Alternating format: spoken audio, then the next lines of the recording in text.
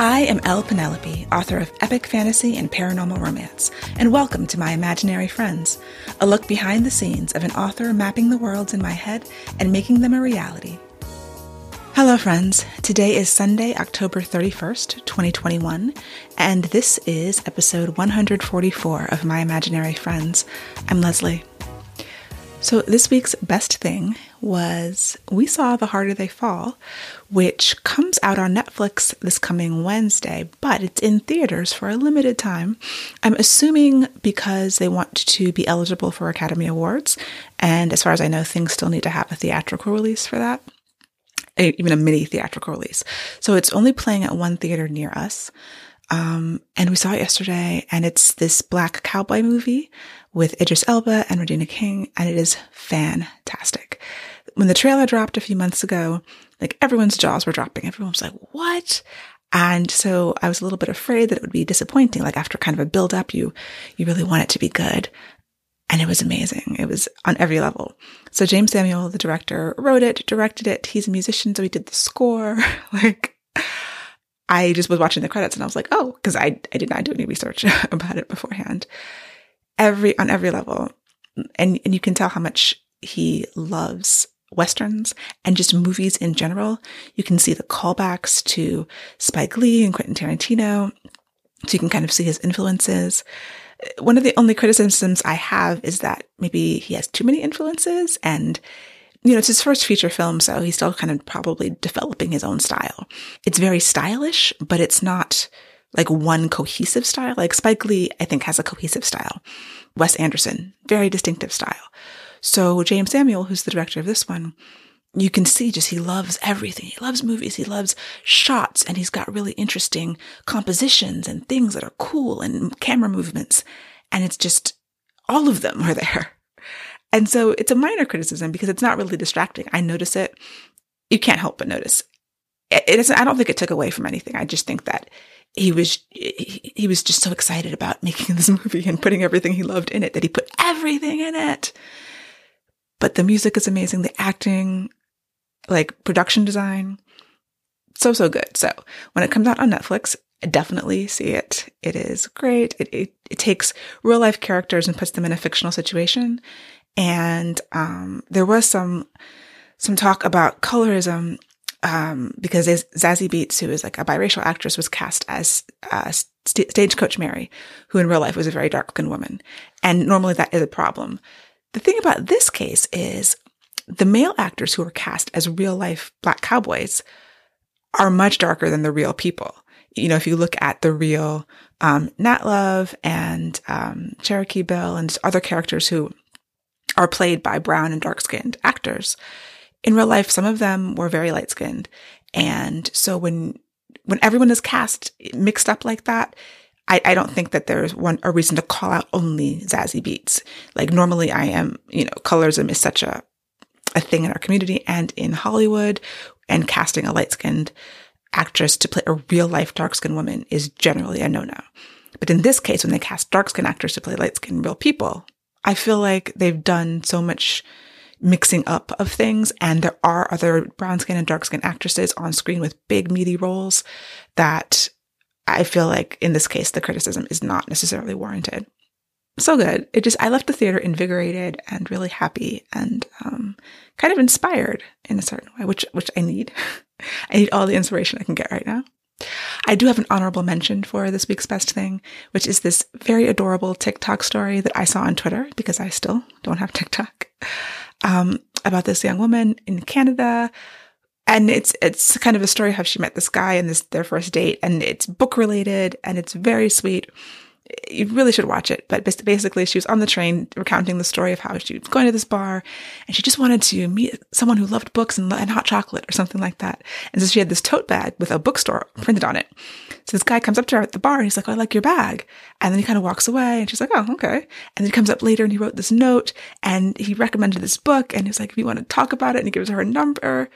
And it's so adorable. And then she has a follow-up. If you click on the tweet, go to the 2 tweets down is a follow-up video where she talks about the first date. And I don't want any more follow-ups. I'm going to just headcanon, in my mind, they go off, eventually they're getting married. I don't want to know if they break up. I just want it to exist in this space, in this perfect, this perfect meet cute, especially for book lovers and writers and romance writers. Like, this is the perfect romance, like, fodder for a story. And yeah, I don't want to know anymore. I'm just happy with what I know right now, and that's it. So don't anyone tell me anything else if you know more. I will not be following up with these people. But yeah, that was also like, it warmed my heart to see. Cause you hear a lot about like young people, and she seemed to be like in her 20s and like a fairly young person. And just you're hearing things about like dating is not happening. Men aren't approaching women anymore to ask them out. And people like Zennials, what do they call them? Generation Z is not getting married in higher numbers, or it's getting married in very low numbers, I should say. And, the state of love and romance seems to be in jeopardy. I don't know. Internet, they blame porn, they blame lots of things. And so seeing a little heartwarming story of a meet cute that is completely adorable and warms my heart and is book related is nice. And yeah, so another this week's best thing. So for my writing update, I am still working on revising 2 books. In the middle of the week, I did decide that if I focused all my energy on the revision for my paranormal romance, Savage City, that I could finish it this weekend. Like today, I will be finishing it. And then I have all next week to focus on the final chapters of The Monsters We Defy, which is the 1925 fantasy heist. And that worked out really well because, the pacing speeds up at the end, especially for the paranormal romance. So the chapters were a little bit shorter and they didn't need as much work. And so I did like 5 or 6 chapters in one day. And I was like, oh, well, I can just push and get this done in a couple of days. And then, because going back and forth with a revision, like I've said before, is difficult. It's much easier for me if I'm at 2 different stages when I'm working on 2 projects. So a first draft and a revision, different parts of my brain. But revision editing is so draining. It's so, it takes a lot out of you, like emotionally, and the creative energy, which somehow it is connected to physical energy. And I just feel so tired after, revising a few chapters of this one and then a few chapters of this one. So for this final push, and especially towards the end, I just started feeling with both books like, oh my gosh, are these both terrible? There's ups and downs of doubt, with writing, and probably with all art. And sometimes you're on top of the world and you're like, this is the best thing I've ever written. And sometimes you're like, who decided that this was good enough to publish? I don't believe that my editor really likes this. And I don't know why I'm publishing this book. And those thoughts creep in. So in an effort to try to create a more reliable headspace for myself, I decided just to focus for a few days, these last 2 weeks.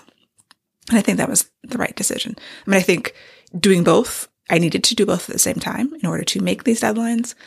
But changing strategy can often be very helpful, especially when you're feeling something like just the internal intuition, I guess. I was just like, I think that Monsters is the harder revision. I've been asked to do a little bit more because it's coming from my editor, whereas the Savage City revisions are coming from feedback and editorial feedback as well, but it's not as intense. And so holding both in my head is the real challenge.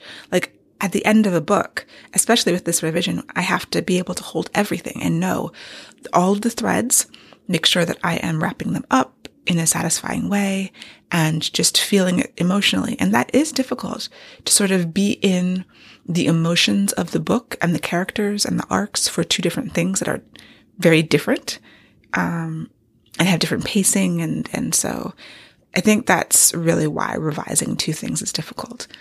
And, so I had written this really emotional scene in Savage City. Like I had to rewrite a whole scene. And I was just in it. I was feeling it. I was like, oh my gosh, this is what it needed. Do I need to go back and bring this level of emotion to other things? But this is like a peak. There's the peaks and valleys of the emotions in a book. And I was glad I could just focus on that and sit with that. And so next week, that's what I have to do with Monsters, is just sit with all of the emotions in the book, kind of relive everything so that I can bring it to its conclusion. I've also been thinking about the release of Savage City and the book 2. So it's a trilogy. Way back when I was very ambitious and I was like, I'm going to write this 5-book series or 6-book series, whatever it was supposed to be, which was not realistic. So now it's a trilogy and I have ideas for, future books. But if I do it in groups of trilogies, if I continue the series, that's how I would do it. So this overarching story, book 1 ends in a satisfying way, but was an opening for book 2. Book 2, just thinking about my schedule and the things that I'm committed to, I cannot start writing. I do not think I will be able to start writing book 2 until next summer, which means book 2 probably will not come out until spring of 2023. And so briefly this week, I was thinking, what if I just pushed back book 1? Like, I don't know. My whole goal has been to get this book out in the spring of 2022 before my embargo for my traditional publishers. So 3 months before when Monsters is supposed to come out, which I don't have a firm date on, but I have a targeted date. But then it's like, I do want to have book 2 on pre-order when I release book 1, but I won't even have written book 2 by the time if I released book 1 in the spring, book 2 would be coming out the next spring, which is a normal publication schedule for traditional publishers. Not so much for self-publishing, but it's really just the best I can do. And so I was like, well, what if I held this book? What if I finish it and don't publish it till like the fall or the winter until it's closer to when book 2 would come out? And I don't like the way that feels. I do as a reader. Okay, as a reader, a year between books that are connected is tough. There's going to be the same characters. It's going to be a continuation of the main couple from this book plus a new couple, sort of like what I did in book 3 of Earthsinner Chronicles, which was not what I wanted to do. I wanted complete standalones. It didn't work out that way. The Muse was not cooperating with my business strategy. And that's fine. It is what it is. But I don't like holding books. It's done. I want to put it out. And so obviously the rapid release model that many self-publishers follow is not for me. And I just have to make my peace with that. I think, I thought I had, and then I was like, oh, well, what if I just hold this? Then it'll be closer to the time. It'll probably still be 5 months or something. If I release in the fall or the winter. But I don't really want to do that.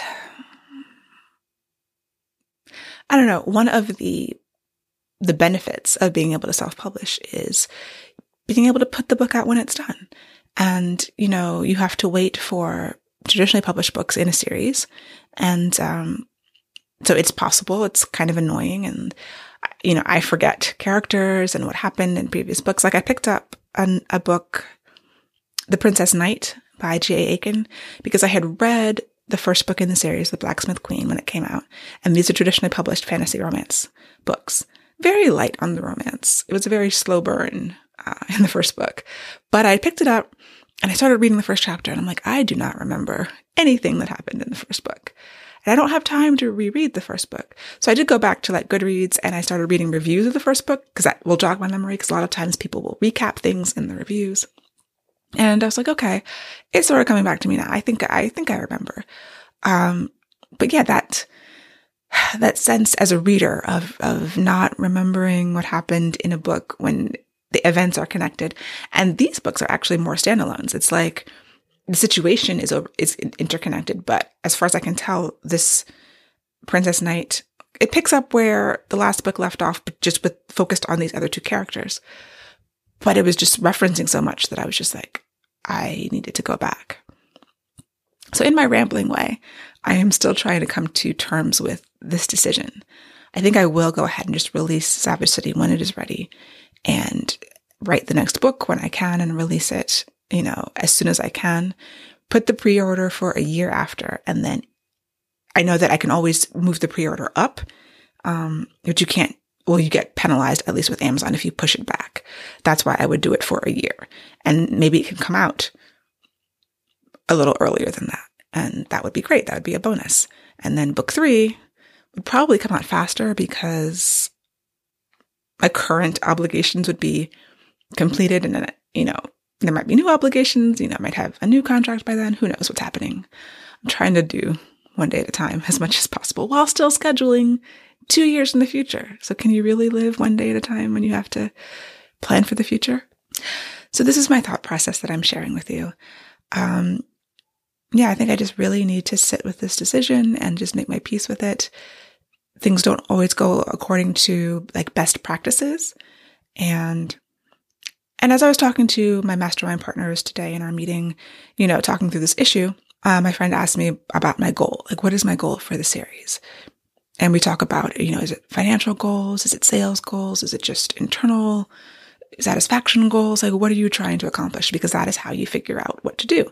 And I'm a big fan of that. Like, I preach that all the time. Like, you have to know your goal. If someone asks me, well, should I self-publish or should I try to get an agent? And it's like, well, what is your goal? Do you want to see your book on the shelves? Do you want to get awards? Do you want to make money? Like, all of these things factor in.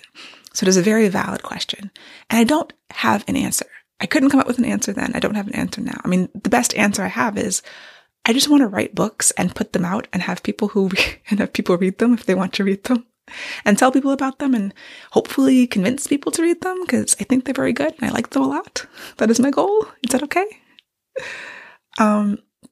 It is not a business strategy. I realize that. And sometimes, and maybe that's okay. I have to make my peace with that as well. Like, it's a continual process. I'm always kind of fighting against my desire for knowledge of how things work and best practices and how people are being successful at this and the strategies that they're using. And then learning all of these things and not doing any of them because some of them just don't fit with me. Some of them just don't fit with what my heart wants to do. I really wish it wasn't so complicated. I mean, it is complicated, but I could take a moment and lament the fact that it is complicated. I did have goals when I first decided to accept a traditional publishing contract. And my goals back then were to take the advance money and to use that to fund my self-published projects so that I could have, a corner or a space here to do exactly what I wanted to do and not worry about it. And I think I just need to come back to that idea. My goal is to write a book that I really want to write, that I love. And most of the time I do love it. I'm in the dip right now and I think it's terrible, but I'm going to come out of that and love it again. I know.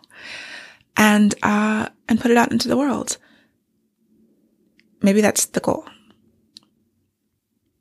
And, it's not going to be on like a P&L sheet for my business, but that's the goal.